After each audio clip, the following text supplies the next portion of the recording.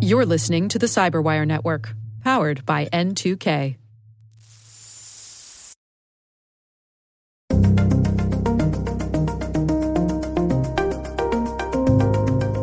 The local people going after local people is actually increasing quite a bit because it's easier to learn how to do these scams now. You can buy a kit online, go on the dark web or certain Facebook group chats.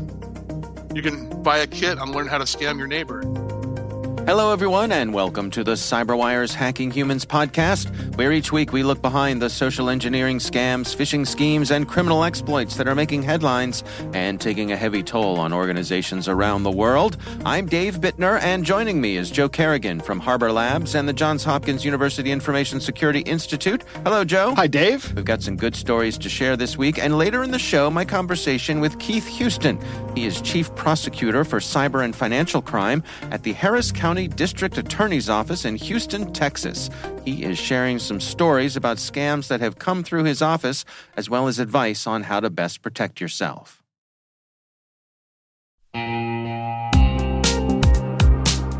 But first, a word from our sponsor, KnowBe4. Where would InfoSec professionals be without users making security mistakes?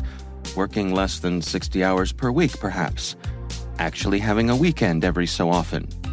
We get it. User behavior can be a challenge.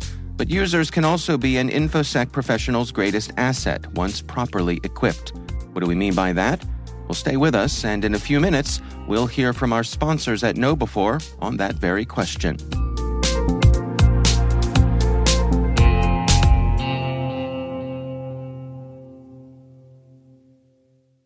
All right, Joe, before we get to our stories here, we have some follow-up. What do you got for us? Yeah, this is an interesting thing. It's scary, actually, very scary, that Neville wrote in and told us about. He says, Dear Dave and Joe, I just came across this interesting but scary news item that described a pen drive bomb or a USB drive bomb. Yeah. Yet another reason to not plug in pen drives from unknown sources. Yeah. What do you do when you're a reporter and someone sends you a scoop in a pen drive? And it's a link Give it to the reporter in the booth next to you. Right, yeah. It's a link to a BBC article that talks about an attack on these reporters in Ecuador, where they somebody sent a bunch of small bombs that would detonate when they were plugged into a USB port. Wow. So that's terrifying to me.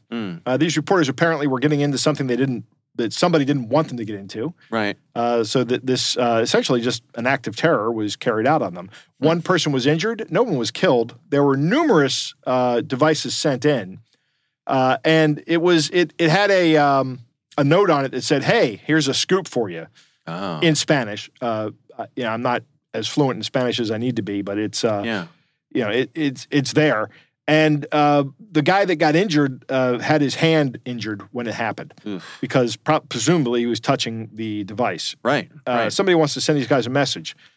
Graham Cluley, who also had an article on this, noted that these attacks are rare, but digital attacks are not so rare.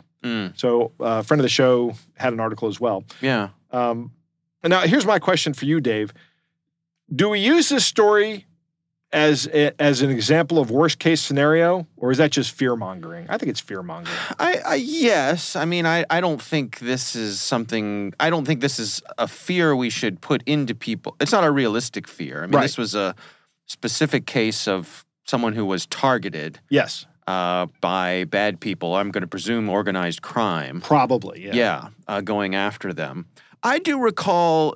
Haven't we talked about devices that are designed to just damage your computer, like they'll blow out your USB port? Yeah, that works very similarly, because what happens is when you plug a USB device in, the first thing that happens is it's supplied with 5 volts of power. Right. And there's a certain amperage limit that you have.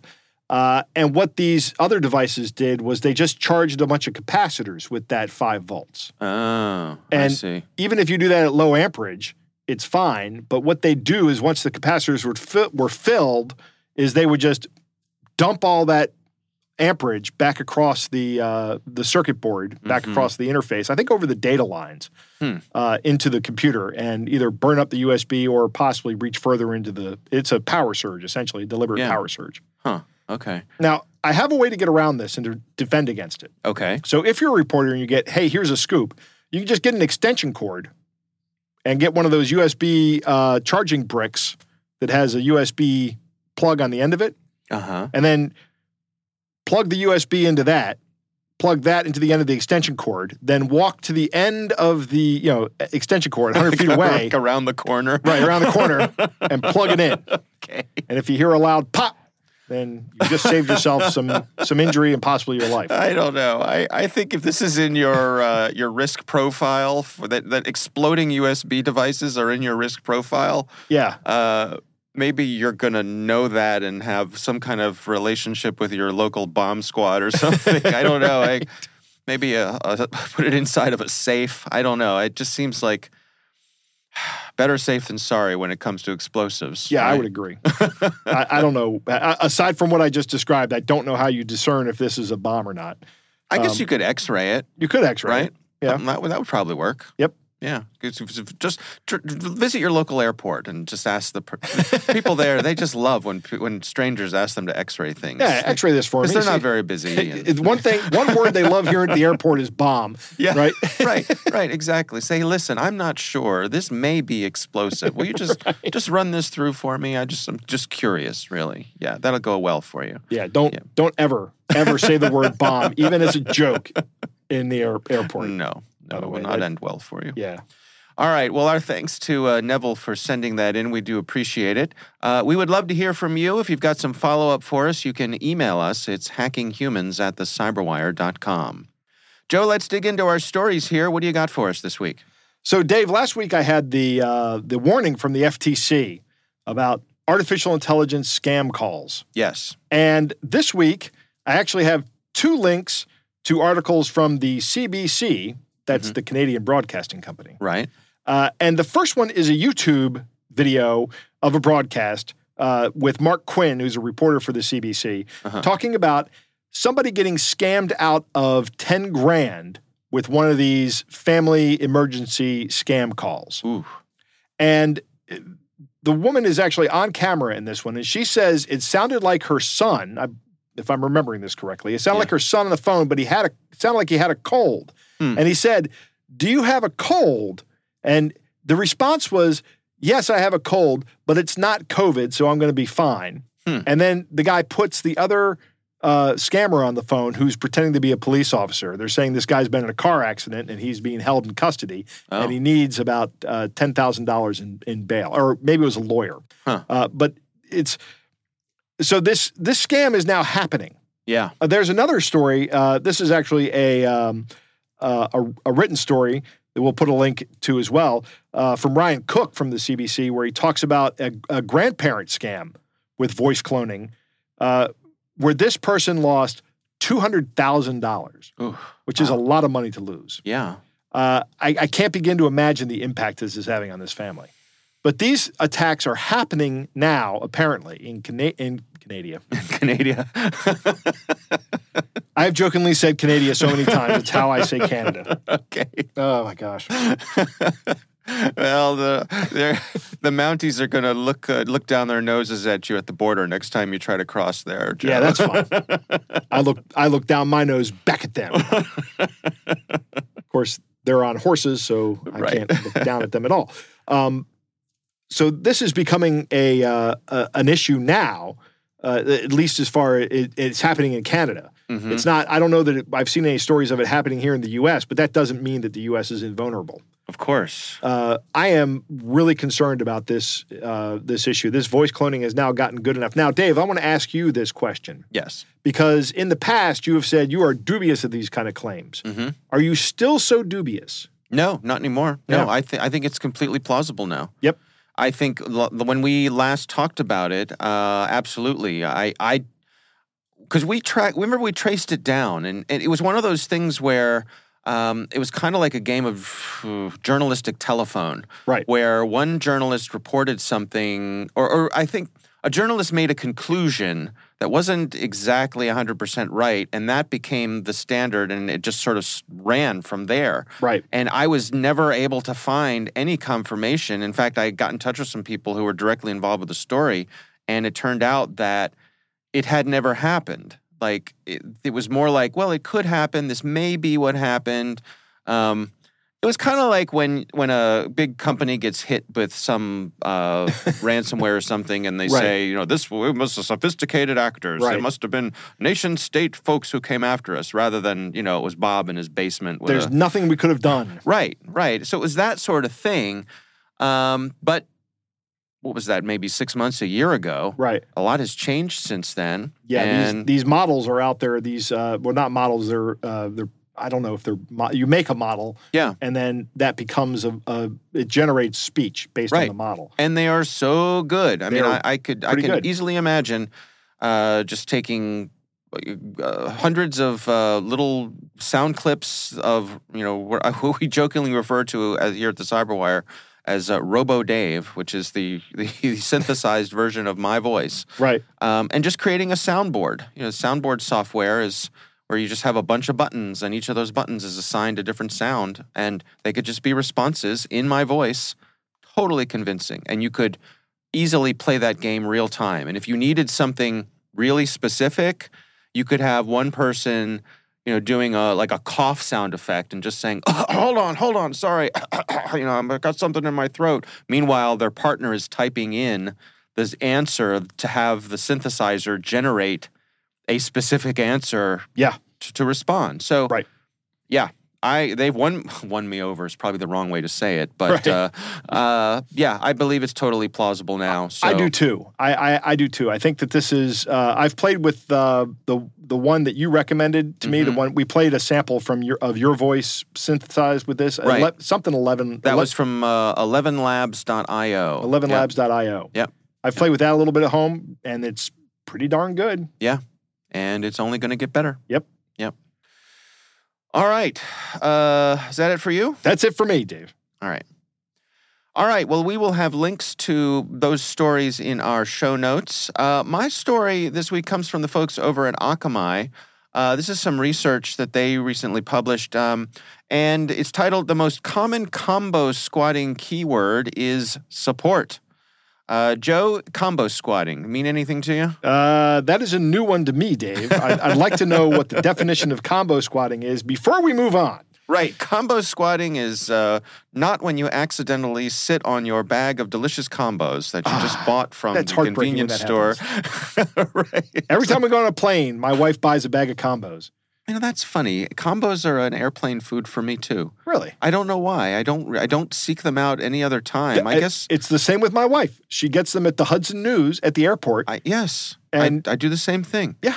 I think maybe it's just a very airplane friendly food. It's not messy. It does stick to your ribs a bit. So yeah. Huh, interesting. But that's not that. It's not combo that. Squatting has nothing to do with sitting on a delicious bag of combos. Right. As our listeners are screaming into their mobile devices saying, get to the point. Right. So combo squatting is kind of like typo squatting, which we've talked about before. So correct. Typo squatting, you can describe that for us, Joe. Typo squatting is a great social engineering trick that relies on somebody mistyping a word. And my favorite example of this is while I was showing my boss the really cool site, this predates Facebook, highschoolalumni.com, I accidentally typed high school alumni, and if you look at your keyboard, the I is right next to the U. And that was just a site that exploded pop-ups filled with porn on my computer as my boss was standing behind me. But that's a great example of typo squatting. Yeah. So combo squatting, similarly, is combining multiple words to make a domain name. So, for example, let's say that I wanted to do business with my favorite tech company, Kerrigan Industries. Kerrigan Industries. Right? And so Kerrigan Industries has Kerrigan.com as their domain address. I wish I had that domain address. In our little fictitious thing here. Somebody else already has it. Yeah. So there's nothing keeping me from registering Kerrigan-support.com. Correct. Or Kerrigan-help.com. Yes. Or any combination of those sorts of things. And combo squatting is just that. It's taking combinations of words, usually using a popular brand name or something that people are familiar with, and then adding something to it to make a new domain. And how this kind of short circuits people's analysis is that they see the legit name in the URL. Right. In this case, they see the word Kerrigan, and it's spelled correctly. Yes. And there are no funny characters. It's just followed by a dash and then the word support. That's right. Yep. And it's also plausible that a big international company like Kerrigan Industries would have multiple domains to handle different things within their operations. Why wouldn't we do that? Right. Now, what we do is put support.kerrigan.com. Right. Right. That's what normal companies do. Yes. In fact, if you want to go to Microsoft support, that's what you do. You go to support.microsoft.com, not Microsoft-tech-support.com. Right. Right. So when people see that, many people don't think much of it. And correct. Because of that, combo squatting has become very popular because it works. I'll bet it does. Yeah. Does this research tell how well it works? They do. They say that, well, first of all, they say that the most popular combo word is support. Mm-hmm. So Kerrigan-support.com or, Microsoft-support.com, and just add support to anything, and that seems to get through people's filters.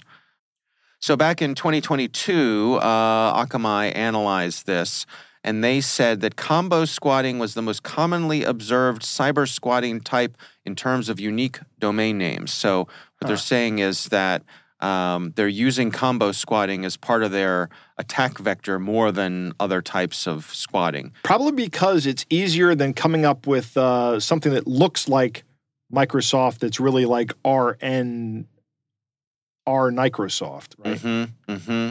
Yeah.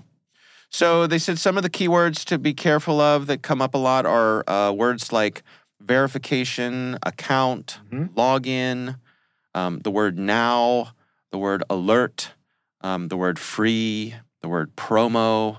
These are all kind of what seem to be benign words on their own and make sense as part of a company's day-to-day operations, but they are not in this case. Let me just list some of the most popular ones here. We already said that support is the most popular keyword. Right. Com is number 2. Login is number 3. Help is 4. Secure is 5. www is 6.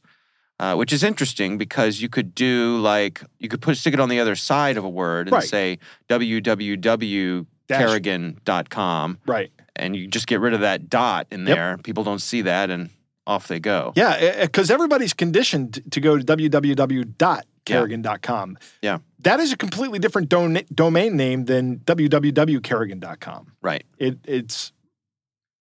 I don't want to get into how domain name resolution works. Good. But suffice it to say, that would return a different IP address. Right. And then rounding out the top 10 are the words account, app, verify, and service.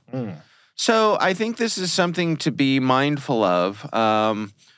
Again, if you want to get to a company, the best way to do it is through their front door. Correct. And I hate to say it, but these days it's hard to even trust Google for something like that. Yeah. Because Google has gotten a little bit better. I was thinking about this today as I was looking at some search results. Yeah. They don't have that little ad that blends into the back of the background anymore. They now have bold black text that says sponsored.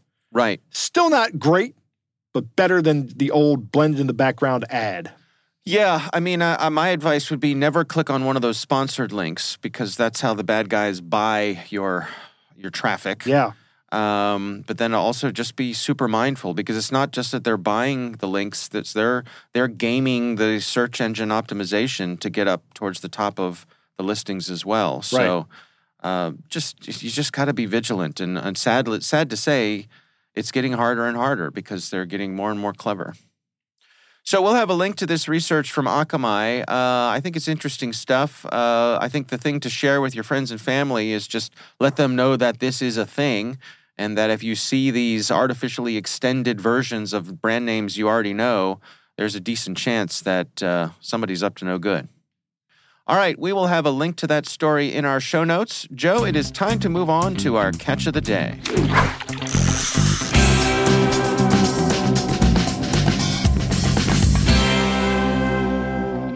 Dave, our catch of the day comes from Sean, who writes, received an email warning from HR today. I've included the full message and the image below. And the email from HR reads, several employees have reported receiving suspicious letters in the mail appearing to come from Human Resources. These letters contain a phony thank you card, a $100 gift card, as well as a USB thumb drive. Please exercise extreme caution if you receive such a letter. Do not insert the USB into your laptop and email our CIRT, that's Security Incident Response Team, immediately to report it. And Dave, can you take a look at this picture right here? Yeah. Look at this. Yeah. So what we've got here, a number of things. First of all, our listener includes the photo includes the outside of the envelope, which has the address of the place they're sending it. Interesting to me that these scammers paid over $5 in postage to send this. That's right. That's an investment. The letter says at the top of it is a little card that says a huge thank you for giving your best each day, for never giving up, and for being a team player. Mm-hmm. It says as a token of our appreciation, please enjoy this gift card. It can be used to purchase items on the enclosed flash drive. Oh. Right? So that's how they get you to plug the flash drive in. Huh. So they're kind of framing it as saying, we've set up some kind of corporate store. Right. And the contents of that are on this flash drive. That's clever. Yeah. Mm-hmm. I can see how that might work. I have a couple of things I've noticed about this package. Yeah. Number one, the address that it's sent to and the return address are both the same address. Mm-hmm. Right? That tells me two things. Number one, I would be, as an employee of this company, I would be, why did they mail it? Why did they spend $5.10 to mail it to me when they could have just walked it over here? Yeah. And two, it's clear that they wanted this plugged into a corporate asset. Mm-hmm. The postmark is from a state that's about halfway across the country. Oh, I didn't notice that. That would have been something else that sent up a red flag for me, I think. Yeah. Also, I have worked at large companies, and if I ever did that again, I would be very suspicious about anything that came from HR that starts with the words, a huge thank you. Go on. I'm just a little bit bitter about HR people from large companies. Okay. It's a little cynical there. Yeah, it's a little cynical. Okay. Yeah. Huge thank you. Yeah, right. Sean goes on to say that you have to respect the creative approach and the investment on behalf of these attackers. Right. The $100 gift card is probably stolen and never activated, which is probably correct. Just taken off the shelf. Taken off the shelf, and they walk out the store with it. Right. Still, they spent $5 per attack in postage, plus whatever it cost them to buy the USB drives. Yeah. Now, this looks like a particularly cheap USB drive. Right. It might not even be a USB drive. It might be a rubber duck, which is like a fake keyboard. Yeah. That goes in and enters a bunch of commands. Yeah. Who knows? But I think you're right. It seems as though this is specifically targeting enterprise or tech organization. Well, in this case, perhaps a tech organization, but this is a way to get inside a business's systems. Right. They're just trying to get in there, and then they're going to try to do some business email compromise. I think that's the next step, because or it might be ransomware, but yeah. I don't know. I would lean toward business email compromise because that's much more profitable. Mm-hmm. Mm-hmm. All right. Well, thanks to Sean for sending this in. That is interesting for sure. Again, we would love to hear from you. Our email address is hackinghumans@thecyberwire.com.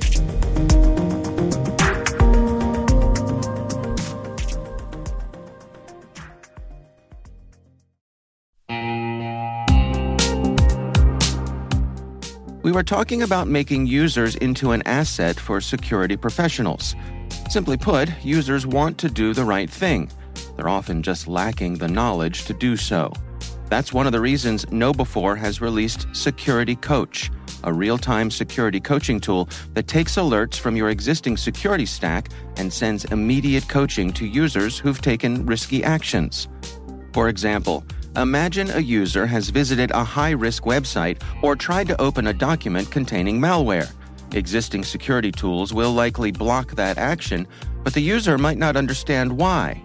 Security Coach analyzes these alerts and provides users with relevant security tips via email or Slack, coaching them on why the action they just took was risky. Help users learn from their mistakes and strengthen your organization's security culture with Security Coach. Learn more about Security Coach at knowbefore.com/securitycoach. That's knowbefore.com/securitycoach.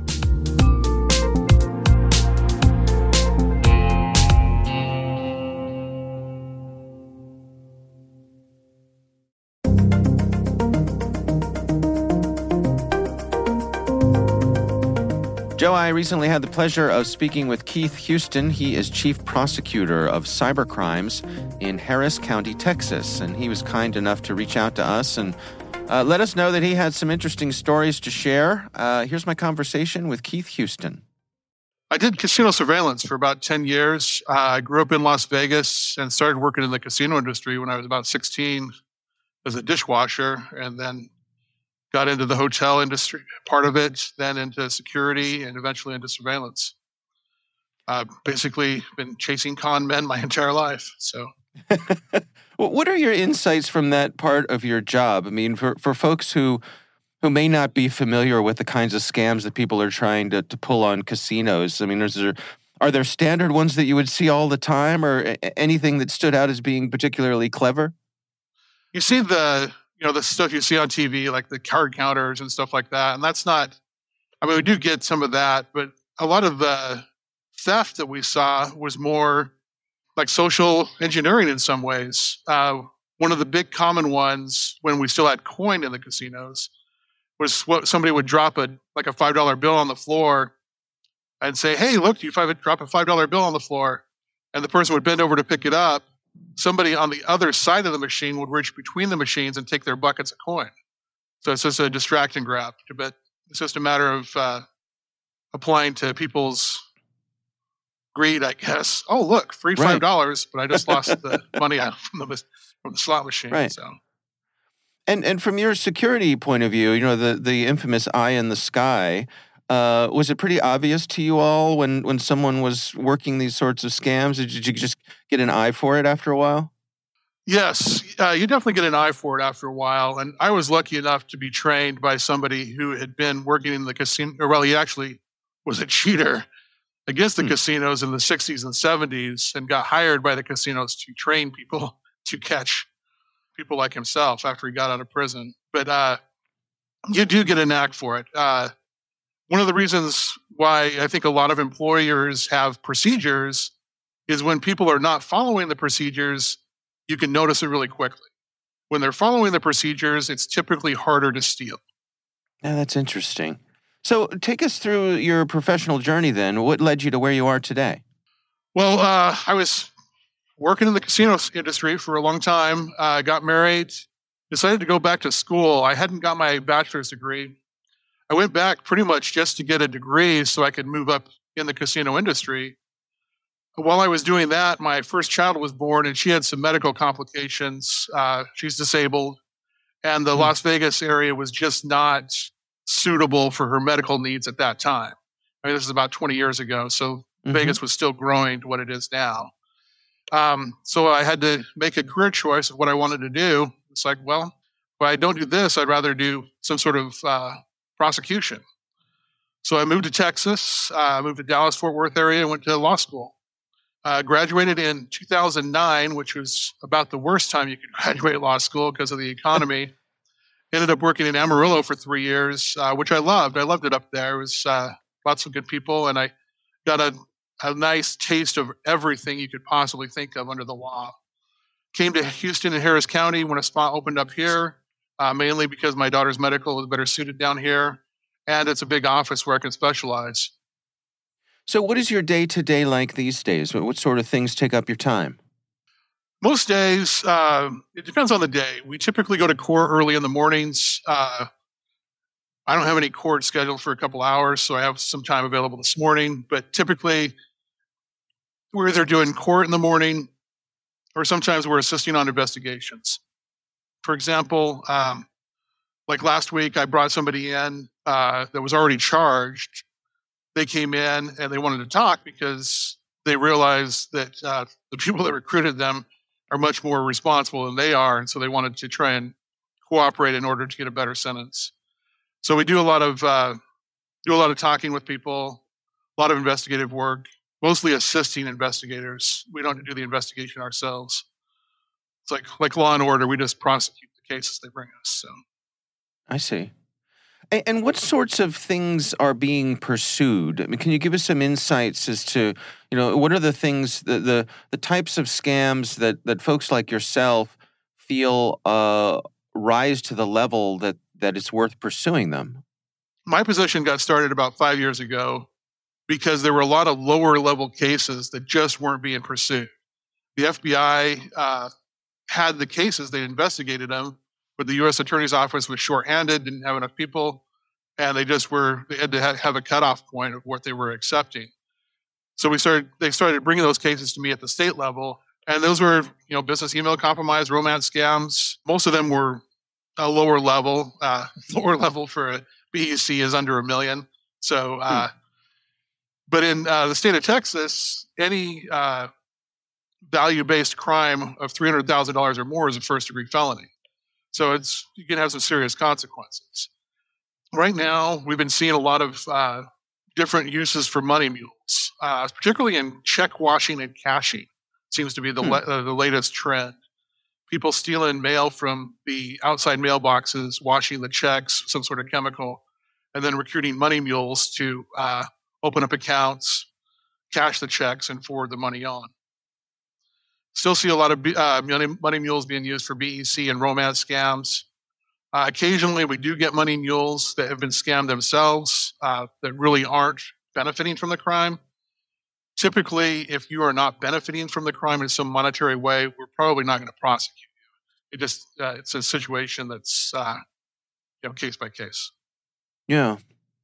I think there's a perception out there that a lot of these sorts of crimes are coming from folks who are overseas. I mean, to what degree is this a local issue where, local people are going after other local people? The local people going after local people is actually increasing quite a bit because it's easier to learn how to do these scams now. You can buy a kit online, go on the dark web or certain Facebook group chats. You can buy a kit and learn how to scam your neighbor. Typically, most of these scams, I'll give you an example of a case that I had that was we've closed out all the cases on it now. It started about 4 years ago. Airline company was buying another airplane from another company. Money was sent here to Houston. 5 different people were prosecuted at the lowest level. We prosecuted those 5 people all locally. They get us the 4 people above them in the chain. We prosecuted all of them. They gave us the 3 people above them all in the chain. And all of these people are local. One of the 3 in the top gave us the actual hacker who is in Nigeria. So a lot of the organization is at the local level because these crimes really don't work unless you have some way to monetize it. And that's what they're doing with the money mules. So they're using money mules to monetize it. Do you work in collaboration with the FBI? Yes. The FBI has a cybercrimes task force with the Houston Police Department where Houston police officers are embedded with them. And they bring me stuff all the time. I also get stuff from the postal inspectors, occasionally stuff from the U.S. Treasury, Secret Service. There's, I think, 82 local law enforcement agencies in Harris County, the sheriff's office, we got constables, all these little cities that have their own police departments. A lot of the smaller departments, we will help them when they get these cases because they usually get them and have no clue what they're looking at. And the FBI and Houston Police Department have been very good in assisting a lot of these lower agencies, not lower agencies, but just lower knowledge agencies. Right. In doing these scams. What about the judges? How up to speed are they when it comes to these sorts of things? Do you find yourself having to explain things, or are we at the point now where they're up to, they know what's going on? The judges are pretty savvy with the the basic knowledge. Grand juries are the most interesting because it's 12 people off the street that are sitting there in a room and they decide whether there's going to be an indictment or not. Every time there's a new grand jury, I go down and talk to them and just give them a 10-minute introduction to what I do and how it affects the community. And then I'll start going into the cases. And then, while that grand jury is in session, I'll go back to them during that time. With the judges, it's hit or miss. I mean, the vast majority of them have a good base knowledge or want to know more. There is some differences in approaches to how they handle the crimes, but generally everybody has a good knowledge of it. I see. Do you feel as though you and your colleagues are making a dent in what's going on down there? Do you have the resources you need to make a difference? Right now, we do need more resources, but it's been growing exponentially every year. When I started 5 years ago, nobody had been prosecuting the lower level offenders here in the Houston area for some time. And we actually saw a drop the first year we had this position going because people started looking elsewhere to use money mules and stuff. Of course, that only lasted about a year before the volume of cybercrime overtook it. And since then, we've stayed pretty much the same level. But in my department, we typically have, it's myself. I'm also part of the financial crimes division, which usually consists of about 15 attorneys. Right now, we're at 10 attorneys. But each one of those 10 attorneys has a case that could be considered a cybercrime. It's just taking over all of financial crimes now. There's some sort of cybercrime aspect.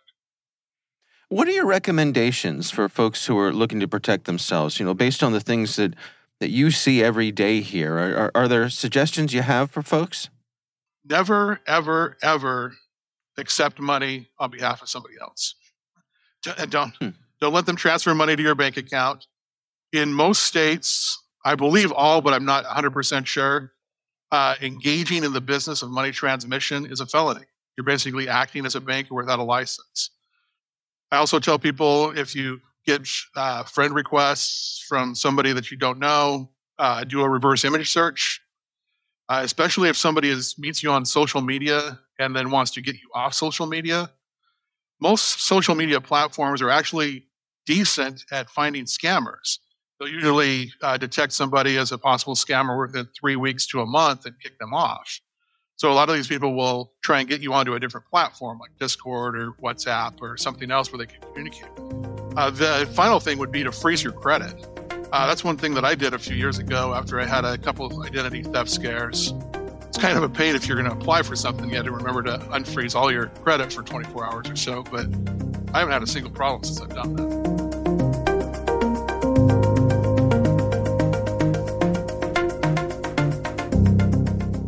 Joe, what do you think? I'm really glad Keith did this interview. Keith is actually one of my LinkedIn connections. Very nice. From a while ago. A couple episodes ago, I talked about somebody named Keith, and I didn't want to give any last names, but that was Keith Houston who sent that in. Okay. He was commenting on the scams that we didn't understand how they were going on, if you remember that. All right. He was very illuminating. Yes. But first off, and the other thing I wanted to say is that the story about how he got into his current position is very interesting. Mm-hmm. I love this, how he started off washing dishes at a casino, worked his way up into casino security, and eventually went on to get a law degree, and is now a prosecutor in Houston, Texas. Yeah. Which is great for a guy named Houston to be in Houston, Texas. Right. It's kismet. Right. I like when he's talking about the casino scams. These casino scams have a glamour to them, right? Because we all think immediately like Ocean's 11. Yeah. But they're really just the same thing as regular scams. They're just done in a casino because that's where people have money or cash or chips that are essentially the same as cash. Right. Fungible assets. The drop and grab scam that he talks about, where someone drops a $5 bill and then another person reaches in and grabs all the coins from the slot machine. Uh-huh. That is absolutely something that would have worked on me. Is that right? Yeah. Yeah. I think that's one of the ones I would have been susceptible to. Oh, look at that. Did I drop $5? Let me pick that up. Mm-hmm. Or just getting my attention turned away from something. I would have lost whatever I had in that bucket. Yeah. which would probably have happened anyway because I'm at a casino, and casinos don't make money by giving away money. Right. Keith makes an interesting point here about people following the procedure in a casino, and that it's harder to steal when they follow the procedure, and easy to spot when they don't follow the procedure. I've seen some pretty creative thieving from casinos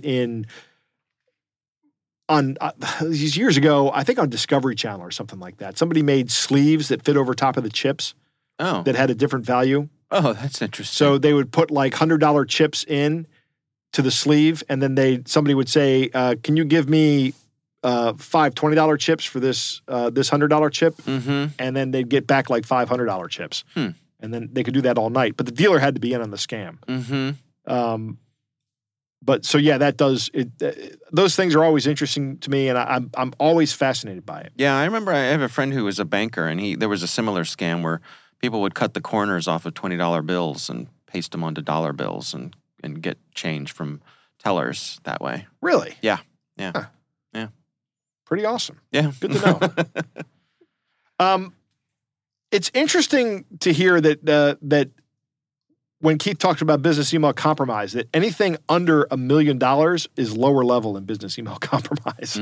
And that speaks to what I was saying back in the Catch of the Day, that the business email compromise is a huge moneymaker for these people. Yeah. It's big, and I'm glad to hear that it's $300,000 to become a felony in Texas. Scammers still need money mules, and that makes sense. You need to have infrastructure in the areas where you're scamming these people out of their money. However that is, you're going to need to move that money around somehow. And I'm glad to hear that they do not prosecute people who don't profit from it. Something else that he says here is that essentially all financial crime now has a cyber element to it. So it's still the same crimes. It's just now it's all being done at some point in time over the internet. Right. And that makes sense because that's how we all communicate on a regular basis. It's safer too. I think you're less likely to get punched in the mouth by, Yeah. Right? I mean, literal. It's that simple. Yeah. Yeah. It's a good point. Yeah. I'm less likely to get arrested physically while I'm trying to perpetrate the scam. Right. Those are all valid points. Yeah. I like Keith's list of suggestions. It's only 3 that he lists out here, but never take money on behalf of someone else. That is a bad idea. If you take money, it's because of you. It's for you. Look for the platform change. We say this frequently. And Keith points out that the major social media sites are pretty good at picking out scam accounts. So what do? They try to get you to an end-to-end encrypted app so that they can't be kicked off that platform nearly as easily. Yeah. So that's where they do their scamming. And finally, freeze your credit, which makes it really hard for you to get a loan, but it also makes it hard for someone to get a loan in your name. So you just have to remember, oh yeah, I froze my credit. I got to go out and unfreeze it while I apply for this loan. Right. Yeah. You can't maybe spontaneously apply for that credit card. Right. Which might be a good thing also. Might be a good thing. That's right. Absolutely. All right. Well, again, our thanks to Keith Houston for joining us. We really do appreciate him sharing his expertise and certainly what is a unique perspective. And, of course, we're happy that he listens to the show as well. So thanks very much.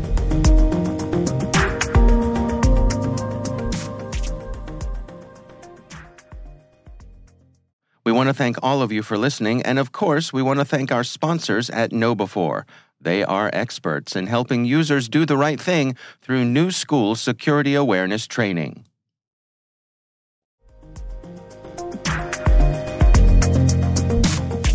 That is our show. We want to thank Harbor Labs and the Johns Hopkins University Information Security Institute for their participation. You can learn more at harborlabs.com and isi.jhu.edu. The Hacking Humans podcast is proudly produced in Maryland at the startup studios of Data Tribe, where they're co-building the next generation of cybersecurity teams and technologies. Our senior producer is Jennifer Iben. Our executive editor is Peter Kilpie. I'm Dave Bittner. And I'm Joe Kerrigan. Thanks for listening.